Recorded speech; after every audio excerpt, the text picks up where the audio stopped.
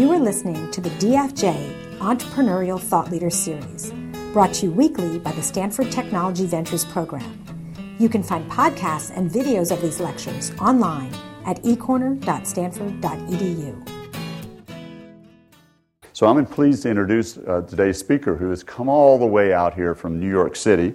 Barry Silbert is the founder and CEO of Second Market, which he founded in 2004. It is arguably the world's largest marketplace for buying and selling alternative financial assets, and we'll let him define that for you if that's new to you. But that essentially includes private company stock. And what makes this so exciting is he and his company have been in the Wall Street Journal and similar types of press a good bit over the last year because of Facebook and Zynga and Twitter and some others, but essentially Facebook. So he's been recognized as a terrific entrepreneur with all sorts of awards. He went to a college in my hometown, which I admire a great deal, Emory University. Have you heard of that? It's a wonderful school in Georgia. But without further ado, let him explain to you, which is really a hot topic right now, and we're so happy to have him at Stanford. Welcome, Barry.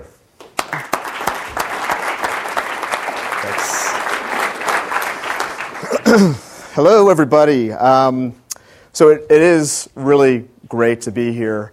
As a first-time entrepreneur, I looked at everybody who has done this before, and it really is humbling to be in the same group of entrepreneurs, of speakers.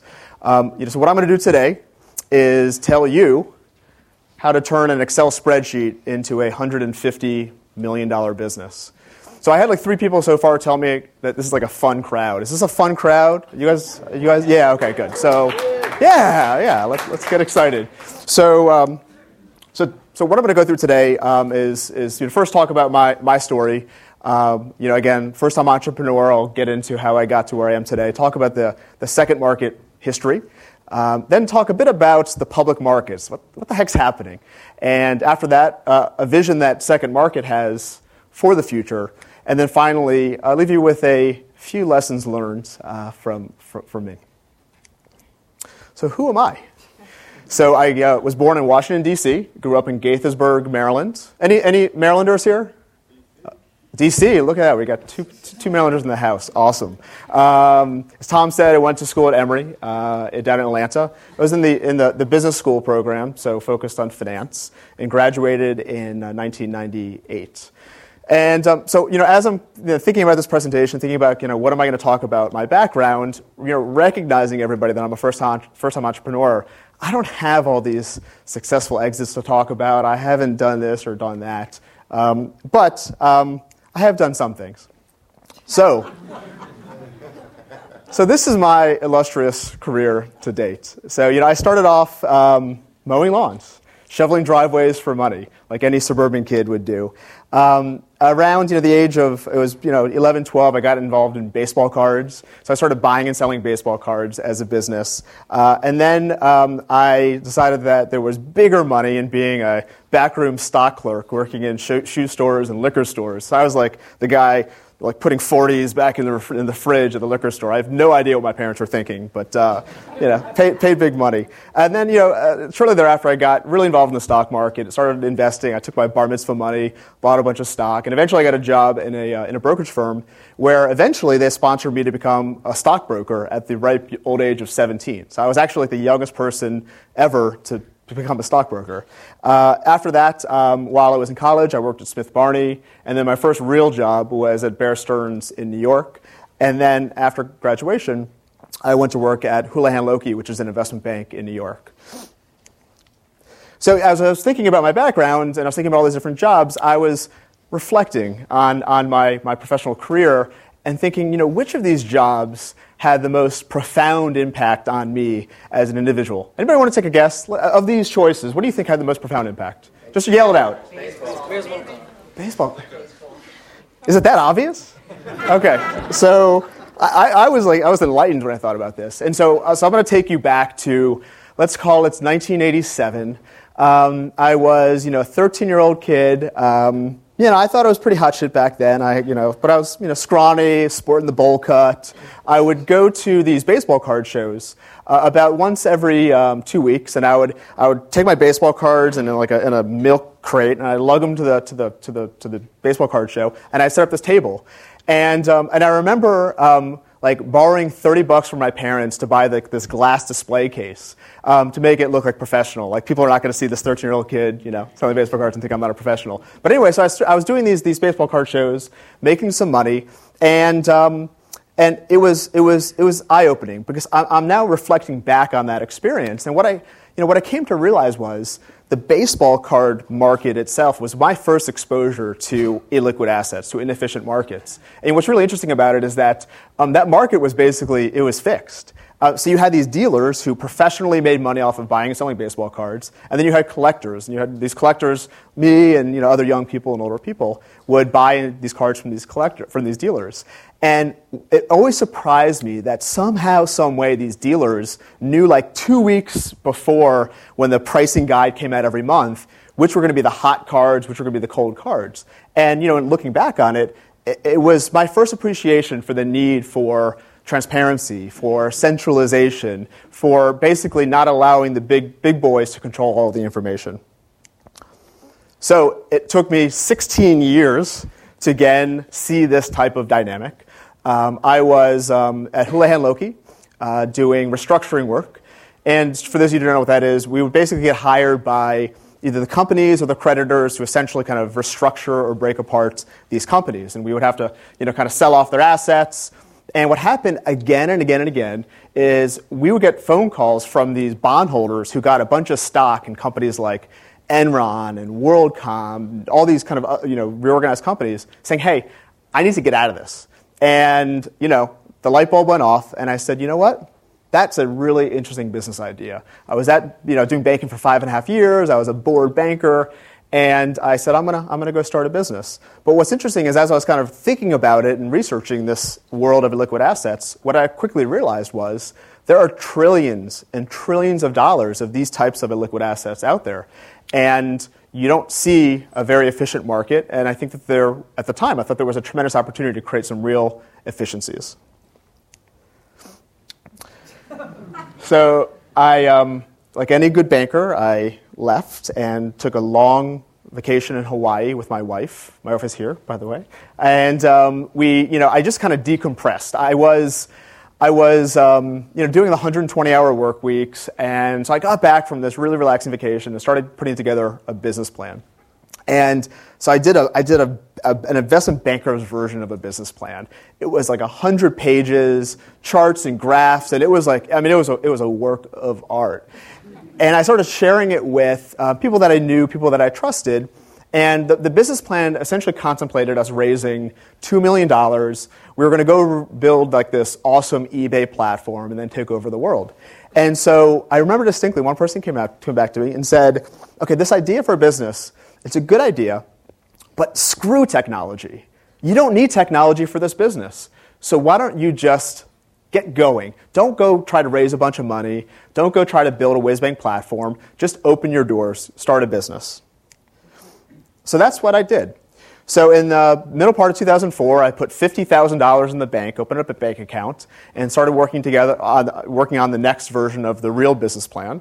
Eventually, was able to secure some angel funding. We raised about $350,000 from a bunch of angels that you've never ever heard of, because I didn't know anything about raising money from angels. So looking back, I guess the $1.7 million valuation, I probably sold too much of the company, but it got us started. But what was really, really interesting was when we opened up our doors in called the early part of 2005, it was 5 of us, 5 telephones, and an Excel spreadsheet. That was it. That was our marketplace. And the funniest part is the New York Times picked up our launch as a story and left out the fact that it was just a bunch of us in a room making phone calls all day long.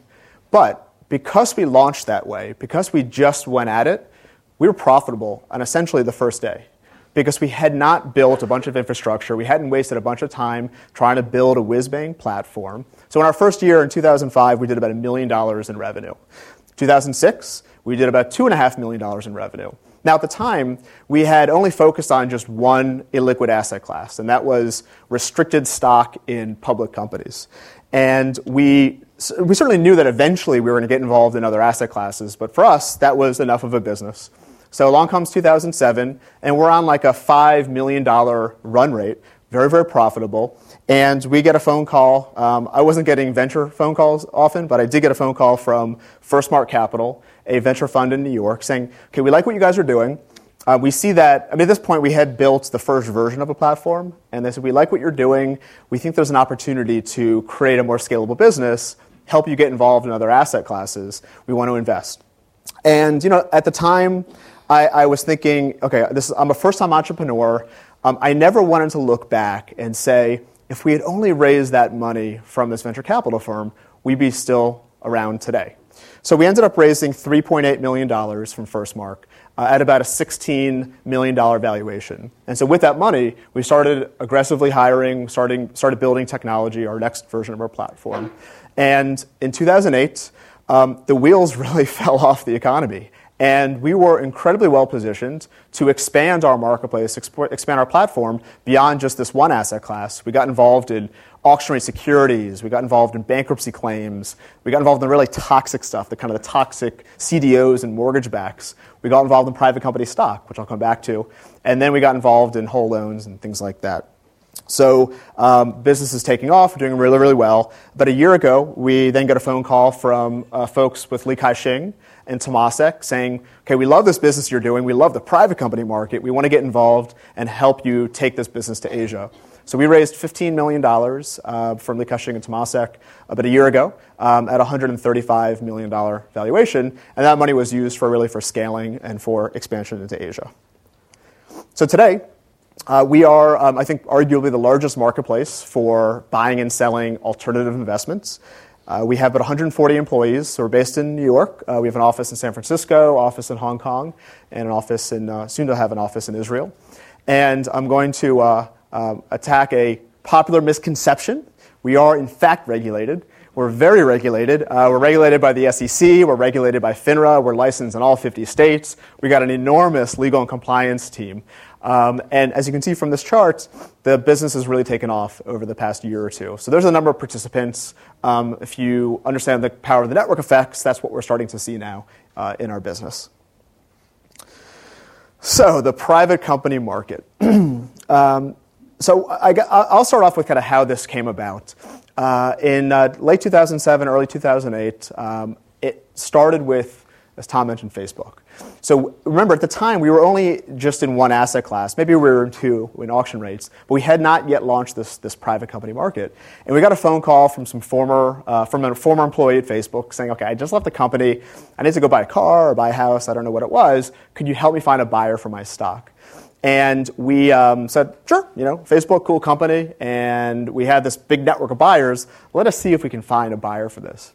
And what was really interesting at the time was that there were institutions that were willing to buy Facebook stock without any information. They had really nothing beyond just the Microsoft valuation and maybe the stock option price. Yet they were willing to deploy millions and millions of dollars into the stock at that point in time. Obviously, it was a good investment decision for them. But we said, there's something going on here, because as we started trading Facebook, we then started getting calls from other shareholders and other private companies who said, hey, I want to do this too. I want to sell my stock. So then the light bulb went off, said, okay, it's now time for us to do this. It's now time for us to get involved officially in this private company market. So the next thing we did is we kind of went on a bit of a road show, met with a bunch of venture capitalists and lawyers and bankers to say, okay, we're going to go create this marketplace for private company stock. What do you think? And you want to guess what the response was? Okay. So the response was, it'll never work.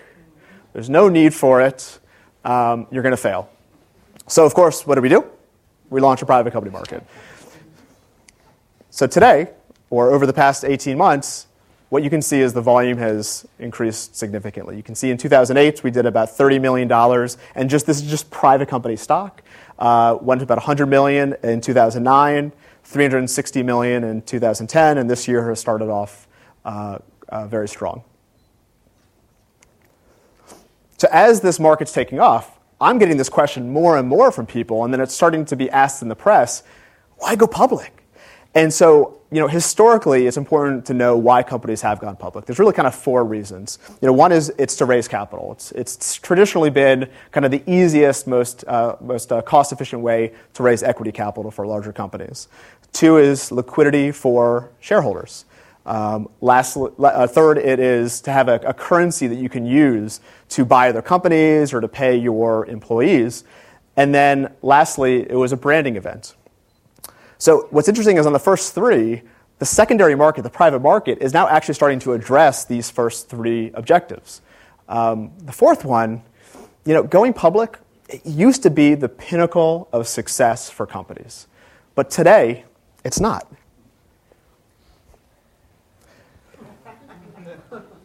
Yes, that is Snooki ringing the bell of the New York Stock Exchange. Yes. So what a long way we've come from what this fine institution was originally created to do. But in all seriousness, I don't think a lot of people realize that over the past 10 years, the IPO market has been dying a slow death. Now, there's a lot of information on this chart, so I'm going to point out kind of what is important for you to look at. So one is the number of IPOs. So if you look at the chart, the number of IPOs, historically speaking, you look in the 90s, it was averaging 400, 500, 600 IPOs per year. Yet over the past decade, it's now averaging, 150 IPOs per year. And this was even during kind of the 2000 to 2007 timeframe when things were, pretty healthy in the economy. So that's scary. But also look at the colors on this chart. So the blue are companies that are raising less than $50 million, and the orange are ones raising more than $50 million. So what you've seen is in the past, companies, smaller cap companies, represented about 80% of the IPO market, ones raising less than $50 million. Today, it has completely shifted to the opposite. So the companies that are getting public, they're just much larger companies, which is really, really bad for us as entrepreneurs. So what happened? I think if you were to kind of look at the causes for this, the death of the IPO, I think you could describe it as it's really kind of the unintended consequences of probably some well-intentioned actions. So the first cause, which is surprising to many people, started with all of us, all of our parents, all of our friends moving money away from stockbrokers into online trading firms. Because what used to happen is everybody would have a stockbroker, and that stockbroker would call you up and say, hey, I just found this great company. It's named after a fruit. You should buy the stock. And you would say, okay, great, I'm going to buy that stock. But that just doesn't happen anymore. It's all self-service now. So we lost hundreds of thousands of brokers who used to be pushing smaller cap stocks. Next was decimalization.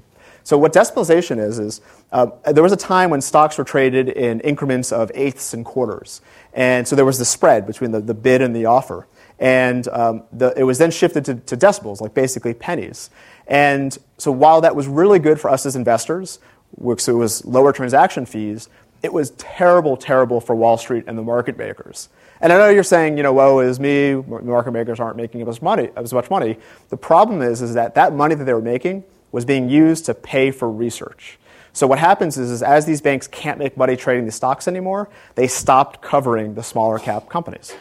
Next in 2002 was Sarbanes-Oxley. And I think a lot of people think that Sarbanes-Oxley, was kind of the cause of all this. It really was probably one of the final nails in the coffin. So Sarbanes-Oxley just made it a lot more expensive for companies to go public and be public.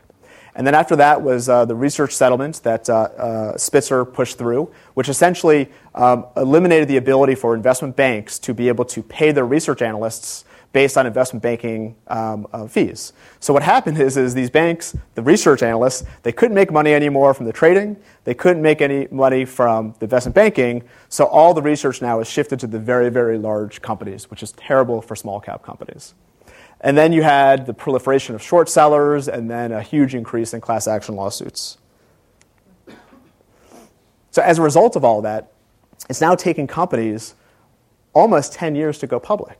Whereas in the past, it used to take about half that time, like 4 years, 5 years. And so think about that for a second. 10 years to go public. That doesn't work for anybody. That doesn't work for venture capitalists. Doesn't work for angel investors. And most importantly, it doesn't work for employees because no one joins a company with the expectation that they're going to stay at that company for 10 years. Pretty depressing, right? Yeah, I mean, it gets worse. So, anybody know what high-frequency trading is? Okay, can someone describe what?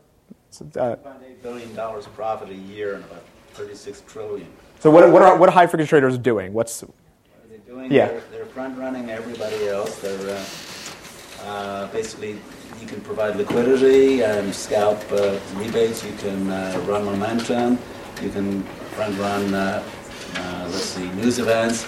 And you can use sophisticated algorithms to pick out some mutual fund that wants to make a big buy, and you jump in the middle and scalp off all sorts of spread.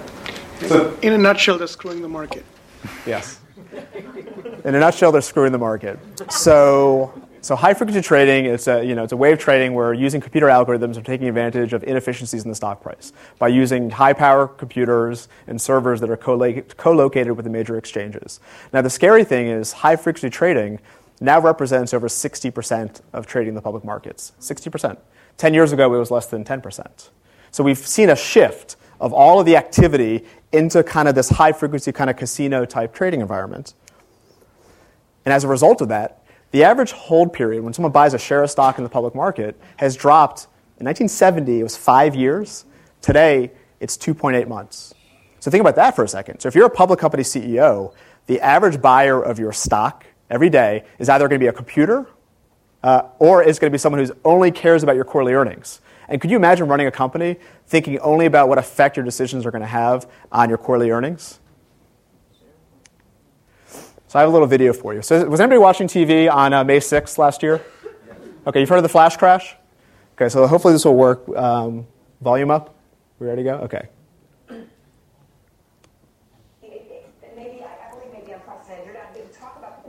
Let's take a look at P&G. All right, this is going to say everything. P&G is now down 25%. That's true. You said you just couldn't buy it. All right, this is an unprecedented Is there a hedge fund that is liquidating? Is there just a distress sale or anything else that's happening? 49 and a quarter bit. Okay. 5 minutes later. All right, it was down, 23%. Then 4 minutes later, it was down 24%. Then we made that comment of that is absurd. What is? The machine's obviously broke. The system's broke. You hear what Cramer just said? The machine obviously broke. The system broke down. So I don't usually agree with most anything Jim Cramer says, but I agree. Yeah, I think the public markets they're permanently broken. And I think that there's an opportunity here to create an entirely new exchange, an entirely new marketplace that's good for companies. Because I'll tell you what, the New York Stock Exchange and NASDAQ, they're now focused more on consolidation. They're focused on cost cutting. They're focused on clearing and derivatives. They're not focused on small companies, on getting those companies listed on the exchange. So we have a vision. But before I tell you what the vision is, I'm going to tell you what the current system has looked like. So traditionally, you would start a company, and you would raise some angel money, you raise some friends and family money, you do a venture round, and then you would go public or you would sell your company. And that was kind of a 5-year time frame. And that just doesn't happen anymore. This is the new vision. So starting at 5 years or beyond, companies will list on second market. And that listing will essentially serve as either a spring training to basically enable that company to grow to the point where they can go public if they want to. Or I think over time what you're going to see is more and more companies choosing to stay private and choosing to be a part of the new market structure that we've created, which I'll describe in a minute. So how are we doing it? We started off with enabling investors to set up profiles on second market. So you saw we have 60,000 participants now in the system. And so what we're doing is we're enabling investors to essentially tell the world who they are as an investor, what their bio is, what they've invested in the past, what they're looking to invest in. We've enabled them to connect with other investors, to share ideas, and to collaborate on investment opportunities. And essentially what we're trying to do is turn your second market profile into your investment profile, like Facebook is your social and LinkedIn is your professional. And then what we've done is we've created profiles on 13,000 companies. And what we're doing is we're encouraging these companies to essentially take ownership of their pages on Second Market, to take over their profile. And the idea is this is the company's profile to the investing public. And what's really cool about this is we are now crowdsourcing which are the companies that investors want to invest in. So we're capturing data from those 60,000 participants who say, hey, I want to invest in that company. And we're also capturing data from the people who hold stock in those companies who wants to sell. So then what we do is we take all that information and we take it back to the company. Now, we will not create a market for a company's stock until they opt in, until they list. But what we're enabling them to do is to essentially make a data-driven decision about when they want to actually create a market on Second Market. Now, our market model, as I alluded to, it's much, much different than what you're used to in the NASDAQ or New York Stock Exchange. What we're doing is we're enabling the market to conform to the company and not forcing a company to conform to the market. And what I mean by that is when a company decides to start trading on Second Market, they decide the rules. They decide when the market's open. So this is not a 24/7 market in most cases. This is a market where maybe the company has an auction once a year. Maybe it's 1 week, a quarter where they allow people to trade. The company also gets to decide who the buyers are. Company decides who the sellers are. And the companies decide how much information they want to disclose to potential investors. So why is this a great thing? Well, if we can enable companies to go the distance, to kind of go big, we're empowering them. We're empowering them to be able to not have to sell themselves and have you guys saw the Cisco flip news? Crazy. 2 years later. And we're also enabling them to not have to try to go public if they don't want to or they're going to have some type of failed IPO. It's great for the employees because employees can finally taste some of that value that they've created starting in years 5, 6, and 7. And from a public policy perspective, it's also really good for our country because it is these companies, these smaller companies, that are going to create all the jobs, and these are the ones that are going to really innovate. And this is the type of company that we want to support as a country. That's me waving the flag for you guys. Okay, so some lessons learned. Again, first I'm an entrepreneur, so I'm learning every day still. So one is, do not fear the established. When I first started the company, I was really scared that we were going to be just crushed by the New York Stock Exchange or NASDAQ or Goldman Sachs. And after a few years, what I realized is these large companies, they're so slow to move, they're so slow to adapt, and they just simply don't innovate. Next, launch with an MVP. And anybody know what an MVP is? It's not most valuable player. Exactly, minimum viable product. So the idea here is you don't launch when everything's perfect. You launch as soon as you're ready. So, in my opinion, you really just need a good idea. You need some good people, and you need to put in a lot of hard work, and you've got yourself a business. And then finally, be fearless. Find an opportunity in something that you're passionate about. And it's so cliche, like go big, go home, just kind of trust your instincts and kind of go for it. Because I think we as a generation, I think we're the luckiest generation in history because we have the tools and ability to change the world.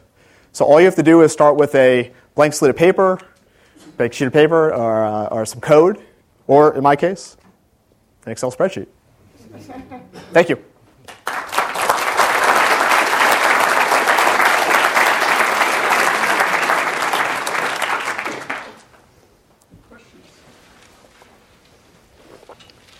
Please. So it seems like you would have made a lot more money if you kept, for example, the private stock illiquid and kept the information to yourself instead of creating public profiles. So was it a conscious decision to go down that route, or? Very early on, did everybody hear the question? Yeah. So very early on, what we decided is that we did not want to be a traditional Wall Street company. So what Wall Street does is Wall Street controls all the information and basically acts as a principal and buys securities. And what they'll typically do is they'll buy it here from one client and they'll sell it here to another client. And the only way they can do that is they control the information. And so we decided very early on that we were going to be different. We were going to essentially provide as much transparency as possible. And instead of buying it here and selling it here, let's just kind of bring these two guys together and let them transact right here. And ultimately, we figured We'll make it up in volume, but really more importantly, we think it's going to just disrupt the old system because there's such a need for this type of thing. And through technology, there is an opportunity to really kind of change the way that Wall Street operates. Because, look, Wall Street is in serious need of disruption, I think. In the back, Columbia. So with the loss of coverage for the sell-side analysts and also like you said, there's so much high-frequency trading going on, do you actually think it's going to be a boom for fundamental investors who actually do their homework or due diligence and invest in those small companies? I know it's kind of not related to what you're doing, but just wondering. What I've been reading is a lot of the traditional fundamental investors in the mutual funds and folks like that, they're just sick and tired of the public market. And what's really interesting is a lot of the money now it's flowing into these ETFs, these exchange-traded funds. And if you look at the kind of the S&P 500, from what I remember, all the stocks are moving with the highest correlation that's ever existed, which is they're all kind of moving together as there are a lot of different companies, but they're all moving together. So what we're hearing is that these fundamental long-term investors are kind of sick and tired of the public market. The problem is generally speaking, they're not yet ready to jump into the private market. And sometimes they just don't have the ability to do it, but they're really focused on liquidity. And so as much as we've created a whole new level of liquidity for these companies, it's not like a public stock. And so if you're a mutual fund where someone can pull money from your mutual fund every day, you just don't have the ability to invest in these types of companies yet.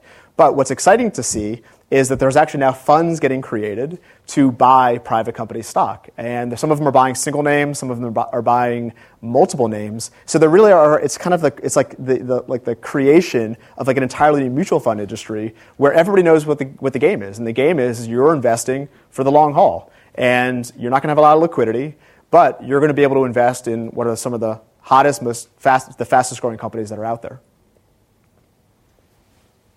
So you talked about listing on second market, and is that required because there's multiple layers of rights of first refusal that exist? And I'm just curious what listing actually involves. So that's one question. The second part is, can you talk about how common and preferred gets priced differently in second market?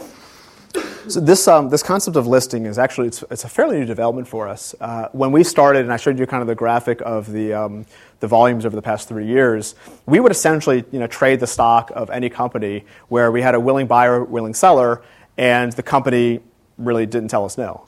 And what we've shifted to over the past 3 months, as it's become, the light bulb has gone off that there needs to be some type of new market. We've decided to start working with the companies directly, and so we actually have teams all around the country now and in the world that are now working with the companies to with that data, number of buyers, number of sellers, to decide when to open up their market. So listing for a market or for a company, it's free. All it really is the company saying, okay, we are going to allow for some type of trading. These are the rules. Might happen once a year, might happen once, and it all has to happen on second market. So they're locking up keeping all the noise from happening, all kind of these one-off things happening elsewhere. They're funneling it all directly through second market. In terms of kind of the pricing or the difference in common and preferred, we've seen the venture capitalists. They're funny. For an industry that loves to disrupt other industries, they hate getting disrupted. So when we showed this idea or presented this idea to them back in 2009 or 2008, and they were saying, no, you won't be successful, no need for it. 6 months later, they said, well, you know what? Maybe there's certain situations where this does make sense, where maybe we'll allow for some employees to sell. And then 6 months later, they said, well, you know what? Maybe there's actually some interesting investment opportunities here for us. And so we're going to start buying. And then 6 months later, they said, you know what? This actually might be an interesting way for us to get liquidity ourselves. So we're now at the beginning stages of venture capitalists realizing that 10 years to IPO, that doesn't work, especially when their fund life is 7 years. So we have yet to see a lot of preferred stock getting sold. And ultimately, for the companies that are trading on second market, they're very, very mature, where the common and the preferred value have met the same point. So the ones we have traded, there hasn't really been a big difference in the price between common and preferred. But I think over time, as we see more preferred stock trading, we'll probably just have to run 2 separate auctions, one for common, one for preferred. You spoke spoke a bit about companies controlling sort of the destiny in terms of when they would allow exchanges and stuff to happen. I'm wondering if that leaves too much in their control, and that they could manipulate when they want to open up a trade, and I'm sure they would do it in great times and not in the middle of 08 or 09, for example. It's an excellent question. So we've talked a bit about this, which is giving the companies control is a great thing, but if they represent that they're going to do something and they don't do it, what exposure does the company have to their investors? And so far, what's happened is when they tell their investors they're going to open up a market, the lawyers gave them very good language that says, and we intend to, or we will use our best efforts to at some point in the future do this again. Now, I think we will get to the point in time where there actually is basically a schedule where you say, we will open up our market twice a year, and these are the dates, and companies will have to provide disclosure going into that auction of all material events. So if they're in the process of trying to do this or doing that, and the board deems it material, they're going to have to make that information available to buyers and sellers. But at the end of the day, every company has major things happening all the time, and I can tell you that I would much rather have my stock traded once a quarter, twice a year, versus every single day, every single millisecond, having my employees and investors focus on that price. There's a better way. There's got to be a better way. So what type of information does the companies give to the potential investors? And also, are there any second market analysts or independent analysts or professional analysts cover these companies, which are actually larger than some publicly traded companies now, yes?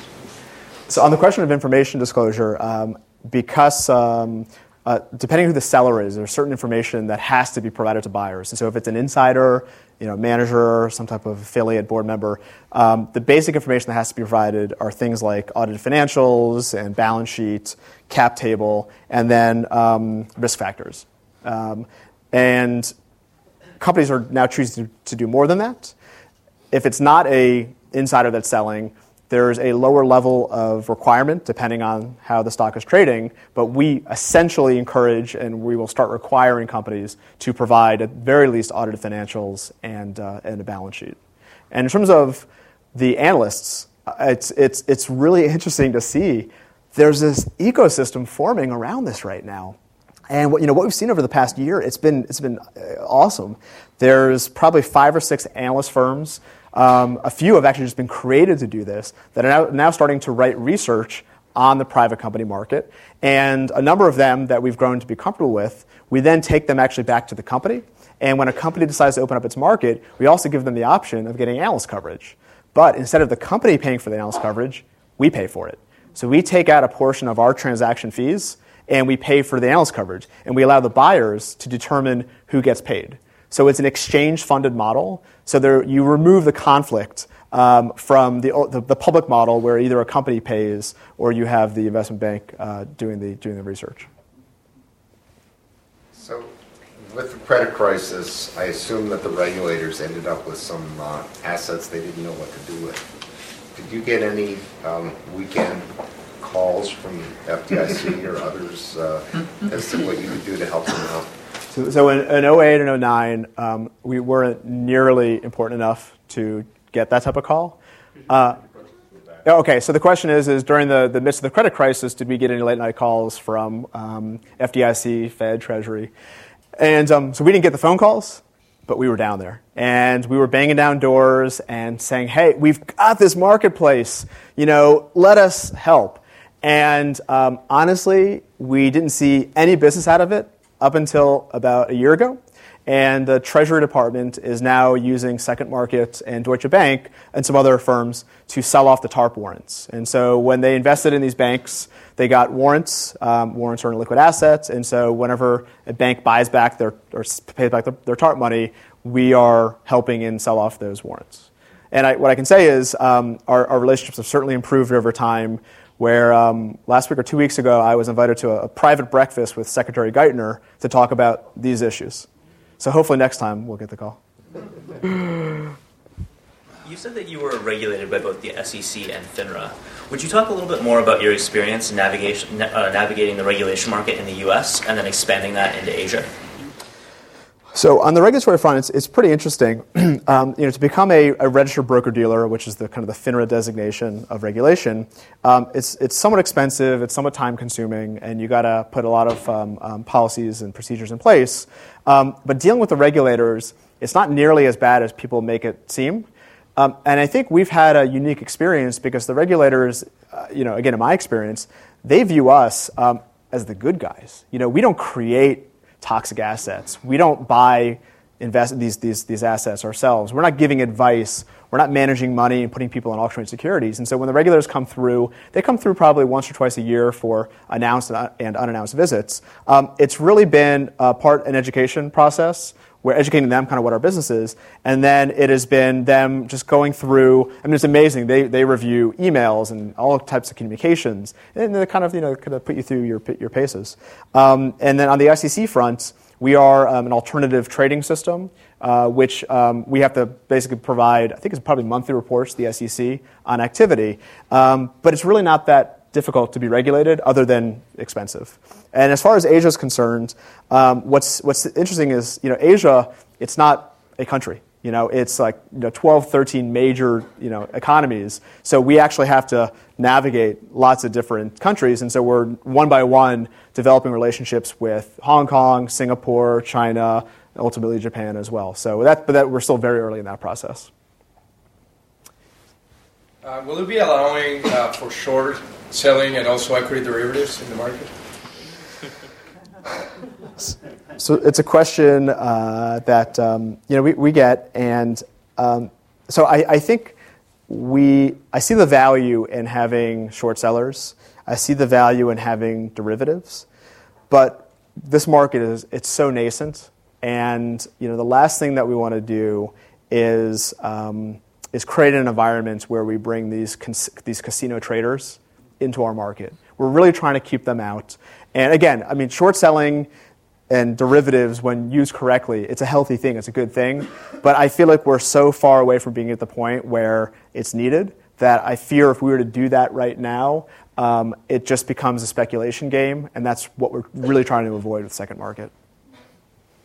Former equity research analyst, actually out of Morgan Stanley, ING Barings, Jefferies, and very glad to see this come around because I saw these changes happen while I was sitting at the desk and then afterwards as an entrepreneur.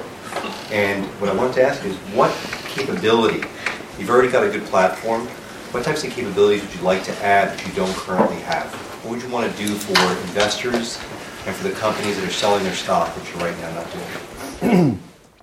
Well, on the regulatory front, there's a few changes that we're certainly supportive of that are being discussed right now. One rule that is going to prohibit our growth is when a company has more than 500 shareholders, they're forced to essentially go public. And that number was set arbitrarily in the 1960s, has not been updated since then. And what's crazy about it is, when companies issue options to their employees, when those employees vest or leave, typically they exercise and they become owners. So if you have a very, very successful company that's issuing lots of options to employees, they're forced to go public because they're successful. And then on top of that, you have companies staying private twice as long, so you have twice as many employees, twice as many shareholders. So we are certainly encouraged to see that last Friday, Chairwoman Shapiro said that the SEC is now open to increasing that 500 cap. So that's one. Two is, to be able to buy on second market, you have to be what's called an accredited investor. So an accredited investor is an individual or institution who has $1 million in assets, makes $200,000 a year in income. And so the SEC has essentially said the only way to measure sophistication is your income or your net worth. I think that's crap, honestly. I think that there's plenty of people out there who have a lot of money who don't know anything about investing. And conversely, I know a lot of people who are very, very sophisticated, understand the markets, yet don't have $1 million or don't make $200,000. So one of my pet projects, and I don't know if it'll happen this year, but I would like to see there be an additional designation or a carve-out where a test will be given, where anybody out there can take a test to prove their sophistication. And you can take it through second market. We'd be happy to do it. Happy to prepare the test materials for you. And you will basically recertify each year, every 2 years, to say you're a sophisticated investor. So I would like to see those two things happen. That would also democratize democratize the process because there's a lot of criticism that this is keeping the type of company that a public investor would want to trade in from ever getting to them and only keeping that among rich investors. Yeah. So a lot of the information for buyers and sellers on second market is essentially self-reported. So I'm wondering if you've had any incidents of fraud or misrepresentation and how you've dealt with those types of incidents. We have not seen that. It's something we're very focused on because as this grows, if this does become the next New York Stock Exchange, whatever it may be, eventually there will be fraud. Happens in the public market. And up until now, we've essentially required that the company will have done some type of institutional round, venture capital, private equity, as kind of the first filter. Now, it's not to say that a venture capitalist or private equity person could not have been taken for a ride, but for us, we're relying upon a lot of the work that they've done. But over time, I think there will become, call it listing standards, that we'll put in place, whether it is having an audit done or some type of independent board representation. I'm not sure. We're kind of in the early stages of trying to figure out kind of what the best practices are for this. But so far, it has certainly not happened. Any more questions? Quick question. If you're actually using a test as a proxy instead of actual money test, how do you check the risk tolerance of somebody who hasn't actually demonstrated, their risk tolerance with real money on the line? Great question, but maybe we can hire you to help us figure that out.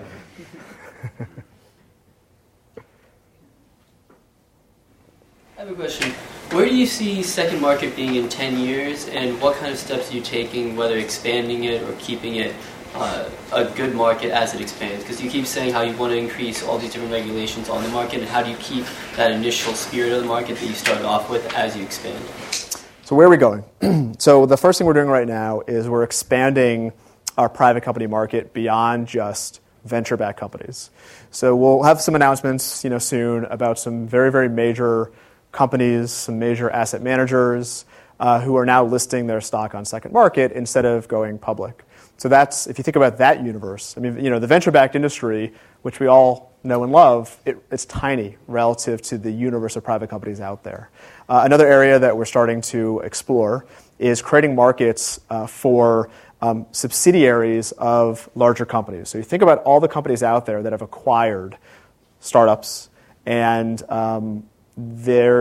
what happens is the employees of those companies, they lose any type of equity incentive. So sometimes they get shares in the parent company, oftentimes they don't.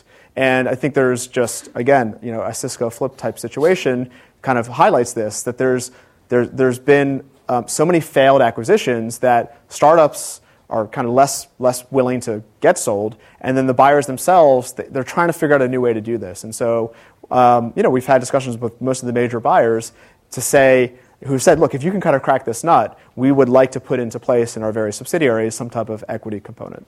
And then something else that we're doing probably a year from now, so I talked about second market as your investment profile. We are intending to allow you to use that profile to sign up for or work with other platforms, other exchanges, other sites. So if it's a financial platform that requires you as an investor to have been vetted, to basically be an accredited investor, we want to be your passport. So it's a Facebook Connect for the financial services space to let you basically manage all of your alternative investing activity in one central hub.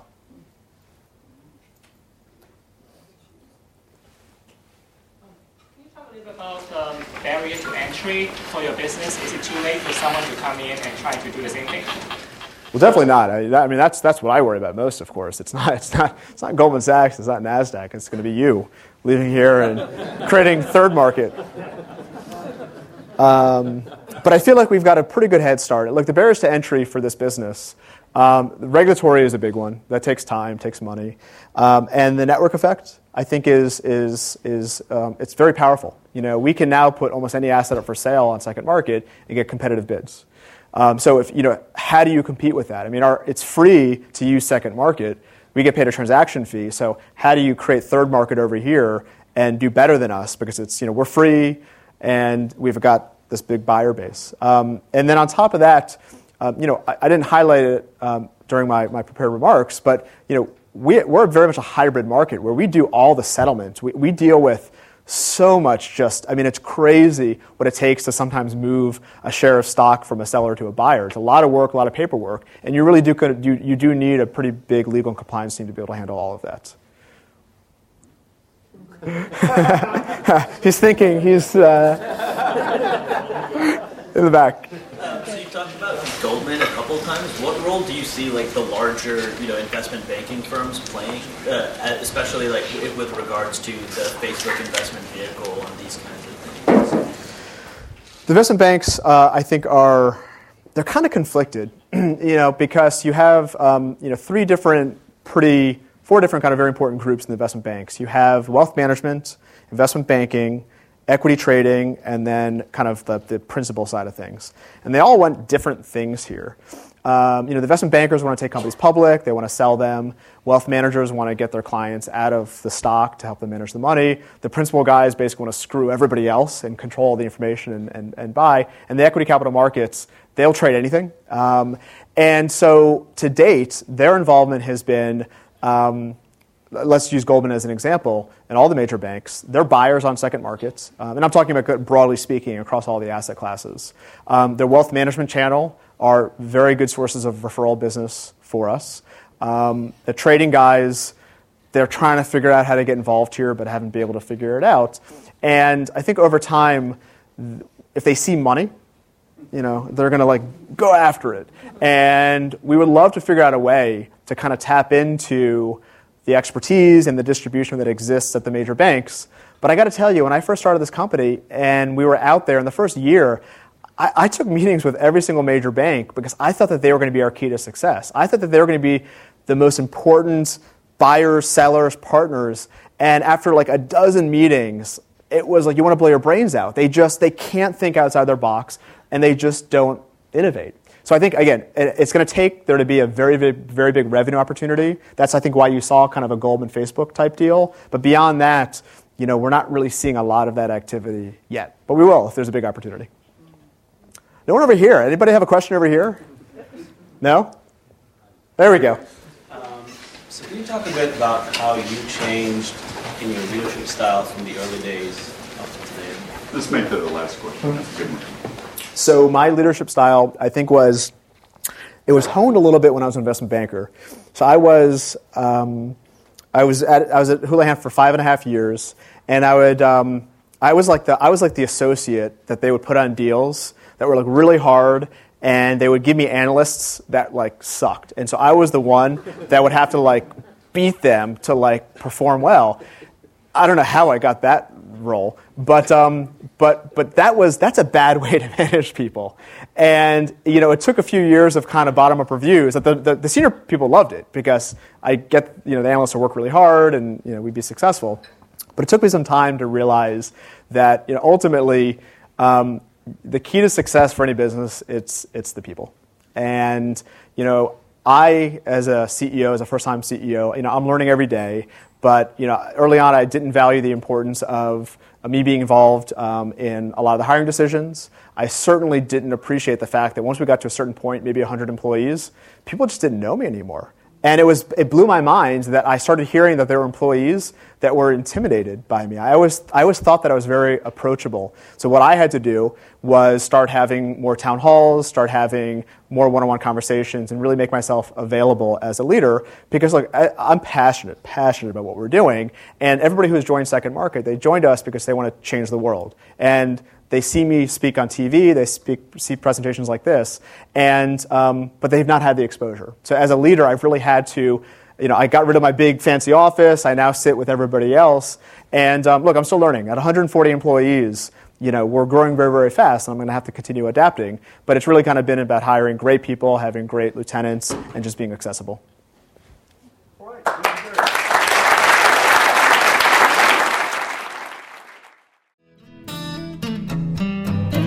You have been listening to the Draper Fisher Jurvetson Entrepreneurial Thought Leader Series, brought to you weekly by the Stanford Technology Ventures Program.